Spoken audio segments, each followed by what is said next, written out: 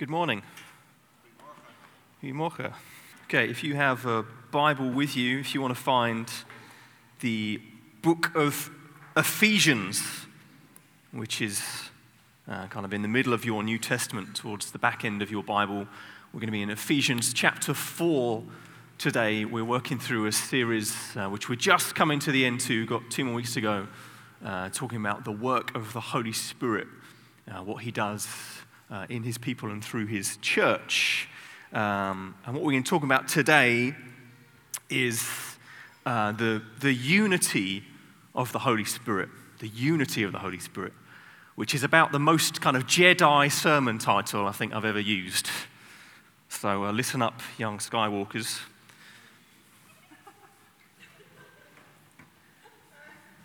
Okay, before we get into it, I just want to recommend a book. I've been trying to just recommend a few books as we go through this series, just to help us if you want to go a little bit deeper with some of the things that we're talking about. So this book, which has a snazzy, very kind of 1997 cover, is called Does the Future Have a Church? Which, to save you reading it, the answer is yes. But it is a wonderful, wonderful book which actually goes through the book of Ephesians and really talks about how, or God's plan and purpose for his church, his bride, his people, God's passion for us and what he wants to do in his church and through his church into the world. We believe that the church is God's plan A for changing the world around us, for reaching a broken city, a broken society. God's plan, his mission, how he's going to accomplish that is through his people, through us. And this book does a great job of kind of unpacking that. It's by a writer called Terry Virgo, who's actually going to be with us in October for a weekend. He's going to be speaking here on a Sunday. So you can look forward to that. And this morning, I want to look at this subject about the church and how the Holy Spirit brings unity amongst the people of God and how that's a work of the Spirit amongst us. And it's an important subject because I guess it would be quite easy if you were a bit more cynically minded to look around and see lots of examples of disunity in the church. Maybe if you're a Christian here, you'll be familiar with lots of different stories. You've seen it happen where within a church, the leaders have fallen out, or maybe you've fallen out with people. You've had arguments or disagreements, or you've seen it happen, or you've read about it, you've heard about it happening. Sadly, this sort of thing takes place far too often, that you find division and arguments, disillusionment, disunity.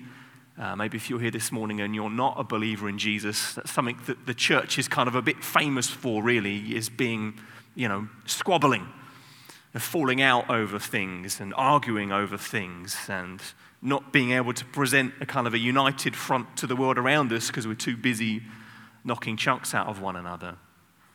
So it's important that we look into this subject of unity. What does it actually mean?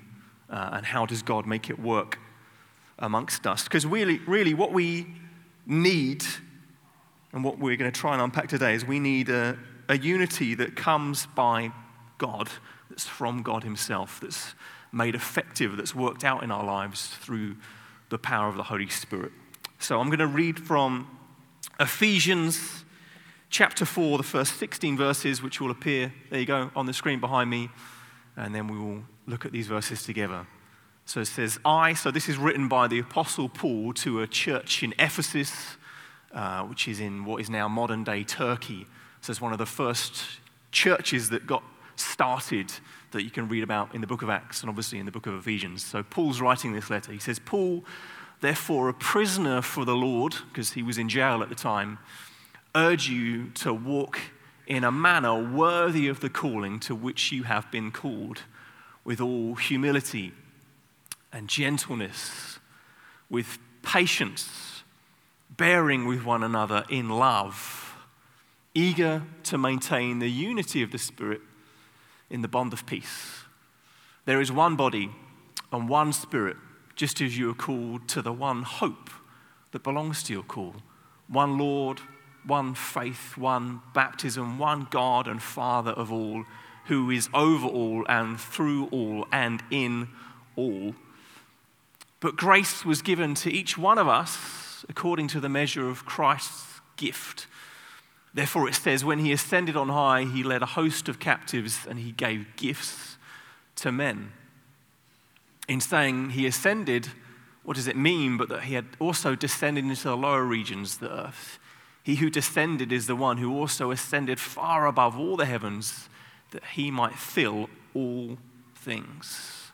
And he gave the apostles, the prophets, the evangelists, the shepherds and teachers to equip the saints for the work of ministry, for the building up the body of Christ, until we attain to the unity of the faith and of the knowledge of the Son of God, to mature manhood, to the measure of the stature of the fullness of Christ, so that we may no longer be children tossed to and fro by the waves and carried about by every wind of doctrine, by human cunning, by craftiness in deceitful schemes.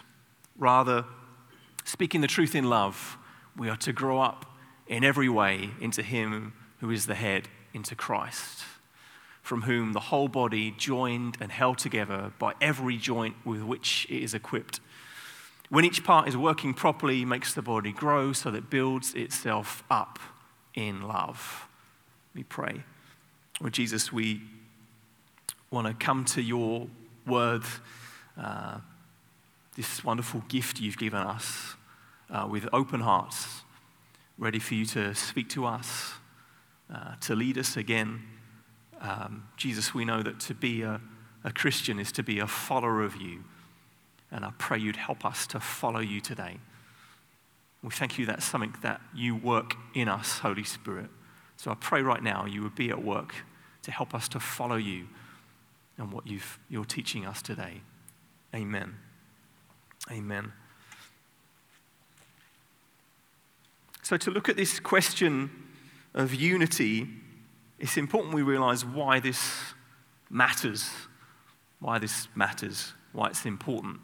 And particularly the question of, well, where does this unity come from? Like, how do we get it is a really important question. Because if our unity in your family, with your community group in this church, with your friends, the people you are closest with, if your unity with one another is based on you or based on them, you'll find that it will only ever go so far, because we're frail and we're human and we make mistakes, and no one here is perfect.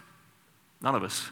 So that means when you take two imperfect people and you put them together, or you take a whole group of imperfect people and you throw them into a room together, sooner or later they're going to disagree, or they're going to offend one another, they'll argue, they'll fall out.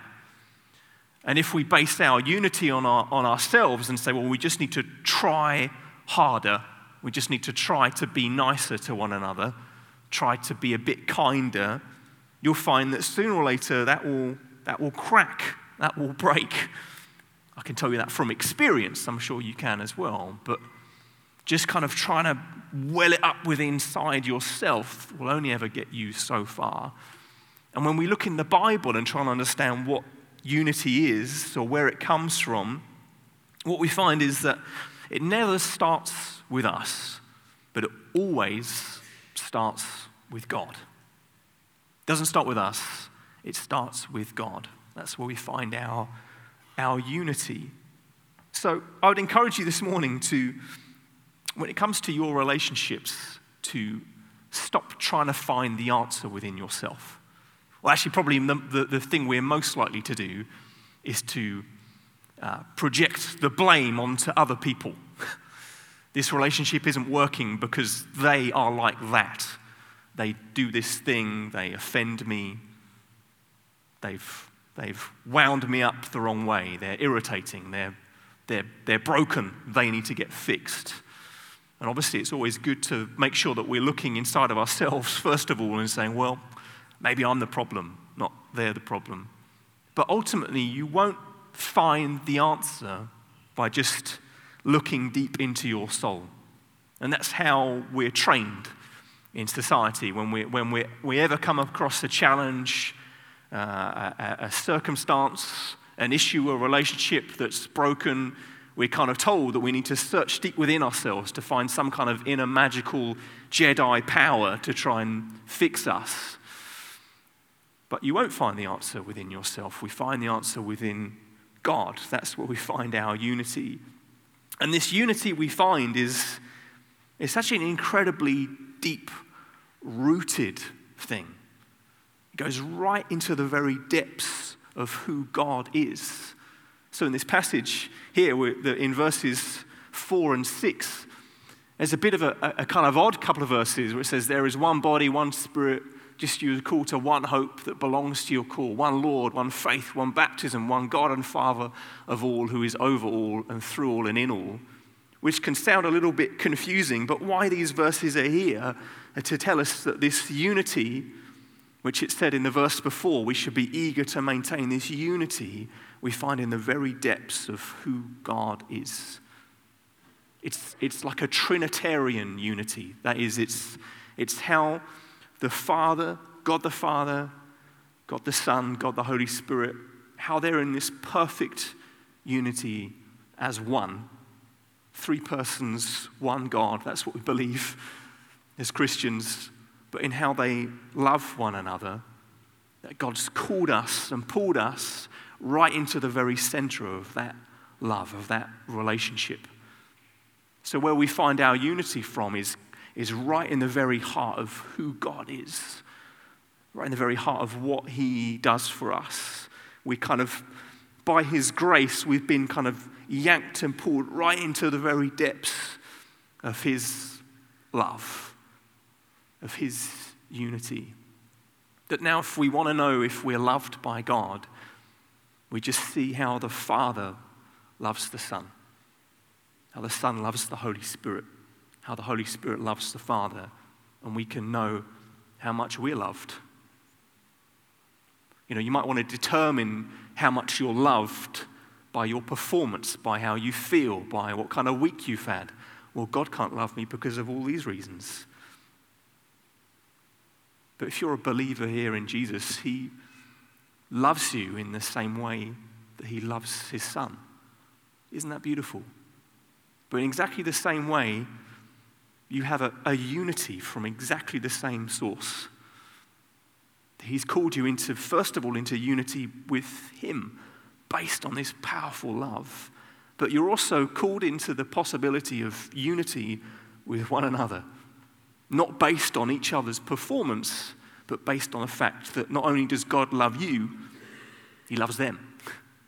And therefore we're called to love them in the same way. So this unity never starts with us, it always starts with God. And it's made possible by the work of Jesus Christ. You'll have noticed that Paul started this passage by saying, therefore. I therefore, and then he unpacks what he's going to say. And whenever you see a therefore in the Bible, that's a bit of a hint that you might want to read what's happened before. And the first 3 chapters of Ephesians, he's outlined these beautiful, powerful, incredible doctrines, some of the most beautiful verses in all of the Bible, proclaiming God's wonderful love for his people. And in chapter 2 of Ephesians, there's this beautiful picture of how God talks about the dividing wall has been torn down, that the barriers that separated us from God have been removed, but also within that, he's not only reconciled us to God, but he's made it possible for us to be reconciled to one another. It says in verse 16, here we are of Ephesians 2, that he might reconcile us both to God in one body through the cross, thereby killing the hostility. And he's talking here in this passage about the hostility that you might find between Jews and Gentiles. That's the audience he's writing to. So Jews would have been the people that had followed the kind of the Hebrew Bible up until this point, the Jewish faith, and Gentiles would be everybody else who isn't a Jew, who historically would have been held apart, who historically weren't allowed to worship together in the temple in Jerusalem. And in Ephesians chapter 2, he says, those walls have been removed now. That hostility is gone. Both of those two different groups, all the different groups that we see in society today, all the different nations represented in this room, are called together in unity because Jesus has broken down all those barriers. He's reconciled us. We both have, it goes on to say, we both have access in one Spirit to the Father. That we're no longer strangers and aliens, but according to this unity together. It's made possible by his cross, and it's made effective by the work of the Holy Spirit. Talking about this unity of the Holy Spirit. The Holy Spirit doesn't make us unified. That's what Jesus does. But he gives us the power to work it out, to make it happen. In the same way that the Holy Spirit doesn't make us holy. You've been made holy by the blood of Jesus, by his death and resurrection. He's called you into holiness. He's brought you into that place, and the Holy Spirit enables you, empowers you to live out a life of holiness, catching yourselves up in what is already true about you. And in the same way, exactly the same way, is how unity works. The Holy Spirit doesn't make us unified, but gives us the power to work that out in our lives. So it's made effective by the working of the Holy Spirit. But really importantly, we have a part to play as well. It's maintained by us. So you're often going to come across this tension in the New Testament. And over the summer, through the rest of July and August, we're going to be talking about the fruits of the Holy Spirit. Love, peace, patience, gentleness, kindness. We're going to work through what those fruits are and how they work out in our lives. And you'll find, again, the fruits are something that the Holy Spirit has birthed within us, and he grows within us. But we still have a responsibility to, in a sense, garden the fruit, okay? To create the conditions within our lives where they can grow and flourish. It's the same way with unity. It's something that we receive that's made possible by the work of Jesus, made effective by his Holy Spirit. But yet, Paul here gives us an encouragement, an exhortation to maintain it, to actually seek to work it out. We still have a role to play. Because we could think, oh, great, well, the Holy Spirit is doing this thing. I can just relax. I don't need to be nice to anybody because the Holy Spirit will kind of magically make me nice to everybody, right? Wouldn't that be great? It doesn't work like that. You know, the Holy Spirit is at work and he gives us the power and the strength, but we have to work it out. We have to live out that life. So that might be a bit confusing. So what I'm going to do is to really try and get into that and for us to try and understand how we should be. It says in verse 3 how we're to be eager to maintain the unity of the Spirit in the bond of peace. And we're going to look at some of the other verses in this passage, but particularly focus on this verse. What does it mean for us to be eager to maintain the unity of the Spirit? So let's give us some pointers of what that looks like. First of all, to keep on being filled. To keep on being filled. And we're going to keep saying this in this series. This is the thing we keep coming back to, is that we need more of God. We need his help. You can't do it by yourself. Friends of ours in Ottawa, a church that we partner with there, they're going through this same series. Me and Rich, who pastors the church there, we talked about, it'd be great to do a series on the Holy Spirit, and we kind of planned it together. And they called their series that they're going through, The God We Need and Ignore. And that's often how we treat the Holy Spirit. We need him, but yet, even as Christians, we so often ignore him. And the one thing we're trying to do in this series is to provoke us to have a hunger for more of God, for more of the Holy Spirit, because we need him. We need his power at work in our lives. And the Bible tells us that we need to be filled with him. In 2 weeks' time, we're going to look at that question of what does it mean to be filled with the Holy Spirit. But to give you a spoiler, first of all, it starts with you saying, God, I need you. I need your help. I can't do this by myself. This mission that you've called me to love my family, my friends, my neighbors, my church. I need you. So the first step to help us to maintain unity is to be filled with God. To come and pray. Say, God, I need you. Actually, a great way of maintaining unity is to pray with other people, to pray together. The church that Joe and I moved from to join here started, I think, about 40 years ago. It's a wonderful church. We didn't leave it because we wanted to escape. We were kind of sent out, and so much of us still has so much affection for that community. And one of the things that's really striking about that church is that over decade after decade, they've had a wonderful unity, particularly amongst the leaders of the church. There's been no major fallouts, no big disagreements.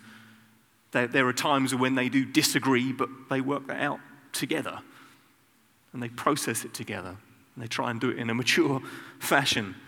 But I think perhaps the key from having been there and been one of the leaders in that church, I think perhaps the main reason that they've managed to maintain that sense of unity is that they pray together. The leaders of that church, they pray together every week without fail. 6:30 on a Thursday morning they gather together and they pray. And there's something that happens when you pray with another believer, is that not only do you find in prayer a kind of a unity with God, but God draws you into unity with one another. That's a brilliant way to stir up unity within people. The Dutch theologian Abraham Kuyper said that in prayer lies not only our unity with God, but also the unity of our personal life. As you pray, you'll find God draws you into relationship with other people. Teams that pray together stay together. It's true. It's true. When you pray, God works something powerfully amongst you. So first of all, keep on being filled. Keep praying. Second, an urgency. Be urgent. It says here, be eager to maintain. That's perhaps not the best translation of that word, eager. There's a kind of a ferocity, a kind of a power to that word that doesn't quite come out in this translation. But it's supposed to be something with a kind of a passion, an effort, an energy to it. To be eager to maintain is like a relentless pursuit of something. And Paul he's saying this to the church in Ephesus, the church in Ephesus, because he knows that churches can forget. If you read the book of Corinthians, 1 Corinthians, which Paul writes to the church in Corinth, in chapter 1, Paul has to write to them and tell them off because they were bickering. Because one of them was saying, no, I follow Apollos, who's another teacher you can read about in the Bible. Another was saying, no, I follow Paul. Another was saying, I follow Cephas or Peter. And had these little camps within the church that had formed of some people saying, no, that guy's the one, we're going to follow him. And other people saying, no, over here. And they'd fallen out. They'd begun to argue. There was disunity. And Paul has to write and kind of gently give them a slap around the face and say, come on, guys, pull yourself together. Be eager to maintain the unity of the Spirit. That's what he has to say to them. Because what they were valuing was a kind of an outward appearance over the genuine work of God. They were just saying, well, that guy's, he makes more sense. He's more intelligent. He's got better clothing, so we'll follow him. It may sound a bit silly, but often we judge churches in the same way. Oh, their music's a bit better over there. Their teaching's a bit better over there. That church has better coffee. That's not how we pick what church we're going to part of. This is the family of God. This is the body of Christ. You've been called into this deep, beautiful relationship with him, but with one another. There's something powerful. There's this incredible unity that the Holy Spirit brings, which is so much bigger and bolder and brighter than the outward appearance that we often judge things on. We're to be eager to maintain, because so often we become just like mini fortresses instead. We do this all the time. We kind of build up the walls around ourselves, and it can take people quite a long time to find where the entrance is to that castle you've built around yourself, how to get in. Who really knows what you're like? The question you might need to ask yourself from time to time. Who really knows the struggles that I have, or the dreams that I have? Who's helping me? Who's encouraging me to help me to follow Jesus? Who have I really opened up my life to? Because we want to be kind of self-sufficient people. We want to be kind of together people, right? Like those people you see on Instagram. We want to be like that. I can solve this myself. I don't need anybody's help. But there's a horrible pride at the center of that, isn't there? Self-sufficiency is very dangerous, first of all, because it can come from a pride that you want to be seen as together and being able to do things yourself, be able to solve all the problems. There's a pride there that you don't want people to see your weaknesses, your mistakes. But also, when you're like that, not only do you rob yourself of some blessing you might find in the community of God, but you also rob the community of the blessing that they might receive. And you bringing to your relationships to this church family, when you bring your weaknesses, not only does that mean that people can help you, but you'll also find that you'll help others. When you share the journey that you're on, I've found it so many times where people come and share something that's troubling them, an issue, and not only do I think maybe I can help them and bless them, but I'm helped. I'm blessed. I found it myself when I've gone to other people and said, I'm really struggling. I need your help. Not only does it do something within me, but it does something within them. It builds this trust. When someone shares something deep and personal with you, that's probably the first emotion you'll feel, a wonderful sense of trust. Wow, that person trusted me enough to tell me that. You feel that maybe you could trust them to tell them something. Don't be a fortress, don't build up a castle around yourself, because you'll rob yourself of something beautiful that God wants to do in your life. And I'd encourage you to never abandon the desire to build relationships. Because you'll find that in relationships, you'll get hurt, you'll get wounded, you'll get pushed away, and that can lead you to a very isolated place where you think, well, why should I open my life up again if I'm just going to get hurt again? Why should I make myself vulnerable to people if I know it's just going to lead me into pain? But yeah, I'd encourage you to pursue friendship again. That's what God's calling us into as his body, this deep and profound relationship not only with him but with one another, where we're called to help one another, to bless one another. The Bible is full of these one another phrases, dozens and dozens of them, of how we can serve one another, love one another. And don't rob yourself, don't rob the community of the blessing that you can bring to them. Because what can happen is that very quickly your heart can harden. You know that feeling? Your heart feels very hard. It's actually it's a dangerous place to be in, because if you read about characters in the Bible that happens to them, Pharaoh in the Exodus story is perhaps the main character that you'd hear about, is heart hardening. And he doesn't have a good end, all right? You don't want to be like Pharaoh, trust me. Don't let your heart harden. So be eager to maintain the unity of the Spirit. And it happens by building harmonious relationships with, it says here, in the bond of peace. In the bond of peace.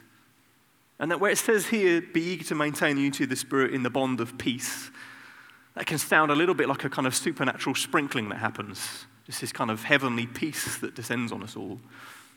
But actually, in this context, it's not talking about a kind of an internal peace that you'll find.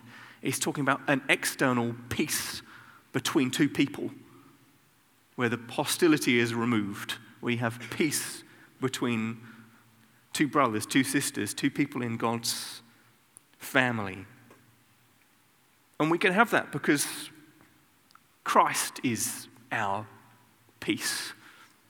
Again, it says in Ephesians 2, for he himself is our peace, who has made us both one, broken down in his flesh, the dividing wall of hostility. We can have peace. We're encouraged to build robust, harmonious relationships with one another. In verse 2 here, it tells us to use humility, gentleness, patience, to bear with one another in love. Those are the tools that we get to use to build relationships. And some of them are fruits of the Spirit, which we'll talk about in a few weeks. Patience is a really key word here. Actually, perhaps the best way to translate that word patience would be long-suffering. Suffering with people for a really long time. It's not particularly joyful, is it? But sometimes that's what it takes in relationships. To bear with one another in love means you make a commitment to love one another, to love someone no matter what. You say, I'm going to love that person, even when I don't feel like they're loving me. That I'm going to commit myself to a sacrificial commitment to one another. And we do that because, well, that's how we're loved by Jesus, right? Isn't that true? That he loves us because he loves us, not because of our performance, not because of how we feel, how we've reacted, how we've treated him that week. He loves us. Now, you might think, well, hold on a second. What if I'm in just one of those horribly one-sided relationships? Now, I'm not saying here that you just need to tolerate abuse if it's happening. Definitely not. If there's abuse happening in your relationships, you need to tell someone. You need to get that fixed. That is not healthy or okay in any way. I don't mean just physical abuse, emotional, spiritual abuse. Don't stand for that. But the first step probably is, if you're in a relationship which you just feel is just horribly one-sided, it's just for ask for help. That's why God's called you into a family. It's to brothers and sisters around you who can stand with you, who can help you to walk through those situations that you can't cope with, that seem too big for you. It's because they are. And God's called you into a family to give you support, help.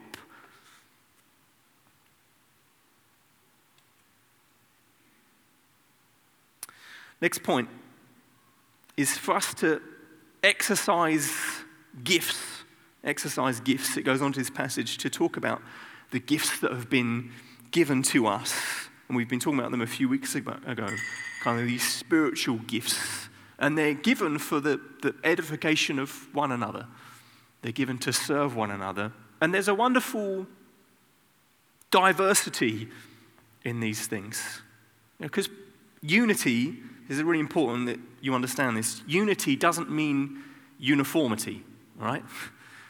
Unity in Jesus doesn't mean everybody has to be exactly the same.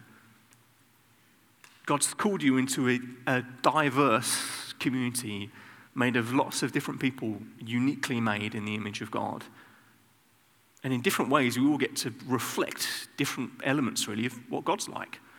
But he's called you into this wonderful diversity. Let me read another quote to you from Abraham Cowper. Here we go. It says, "Go to the wild forest, see the crooked trunks, the twisted branches, the mingling colors, the endless variety of shades, and note how it is precisely in the whimsical interplay of colours and lines that unity is revealed in its finest expression.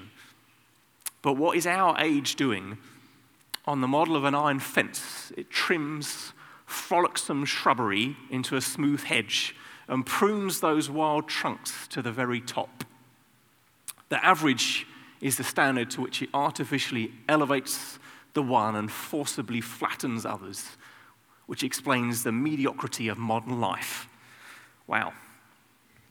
But that's all the time what society around us is doing. Because often you'll hear language, all the time we'll hear language of equality. Everything needs to be equal. And equality isn't a bad thing at all. God's called us into a relationship where we're each seen equally before God.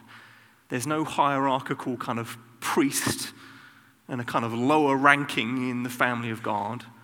We're all called to be priests in his kingdom now. Priesthood of all believers. But yet, Christian unity, it's like a symphony, in an orchestra. You've got all sorts of different instruments that make all sounds of different sounds. And when they play even, sometimes there's a bit of a kind of a dissonance. There's a bit of a, well, that sound doesn't really match up with that sound. But when you bring it all together, you get this beautiful tune, this beautiful song, this anthem that sounds out. That's what the church is supposed to be like. There's a unity in our diversity, in our difference. Whereas the equality around us tries to flatten everything and say things are equal as long as they conform to this worldview. We can have equality as long as it all believes in this. It's the equality that we're all faced with around us. Is actually very oppressive. And God doesn't call you into something oppressive. He calls you into freedom in Christ, to find a wonderful diversity in the unity of God. Because what equality does,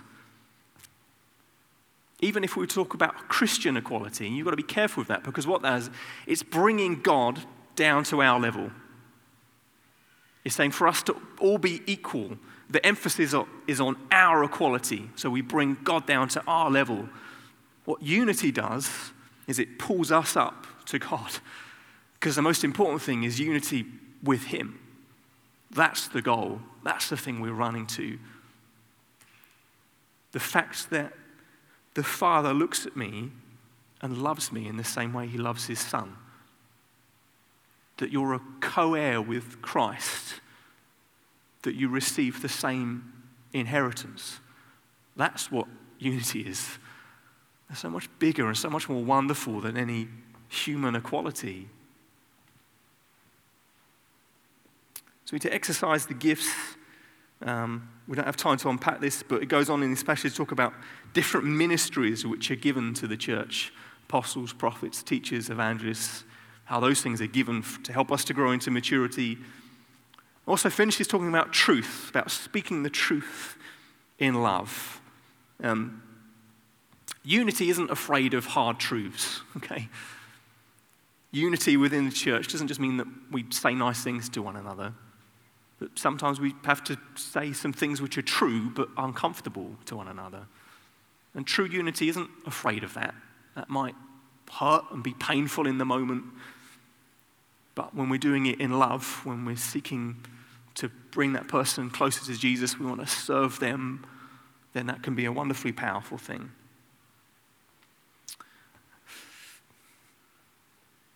Okay. The most important thing in all of this, because you might have questions about, well, I don't have unity in my relationships. And that can be a difficult thing to process. And if that's you, we'd love to pray with you. We really would. Love to stand with you and help you to work those things out. But you've got to remember all the time, the most important thing that God's calling you into is unity with him, to know God. And when you get that peace in your life sorted, you'll find all the other things will begin to flow out of that. Let me pray, and then we can come and worship God together. Jesus, we just All of us know here that relationships are hard. Whether we're parents, or husbands or wives, friends, brothers and sisters, and in your church family, we're all brothers and sisters to one another. We know that relationships aren't easy because we let each other down. We fail each other. We make mistakes. We say things that we regret. We do things that we know we shouldn't do. But we thank you that we know that we're forgiven by your grace. That we're washed clean now by your blood. That you've made us holy and righteous now. But you've also made our brothers and sisters in Christ holy and righteous too. And you love them in the same way that you love us. I just pray for anyone here that's carrying any sense of bitterness, resentment, unforgiveness in their heart. So you'd help them to know the wonderful forgiveness that they've found in you and how the person that they're struggling with has also received the same. And that you'd help us to have a unity not based on how we feel, but based on how much you love us. We pray, Holy Spirit, you come and reveal that to our hearts this morning. Amen.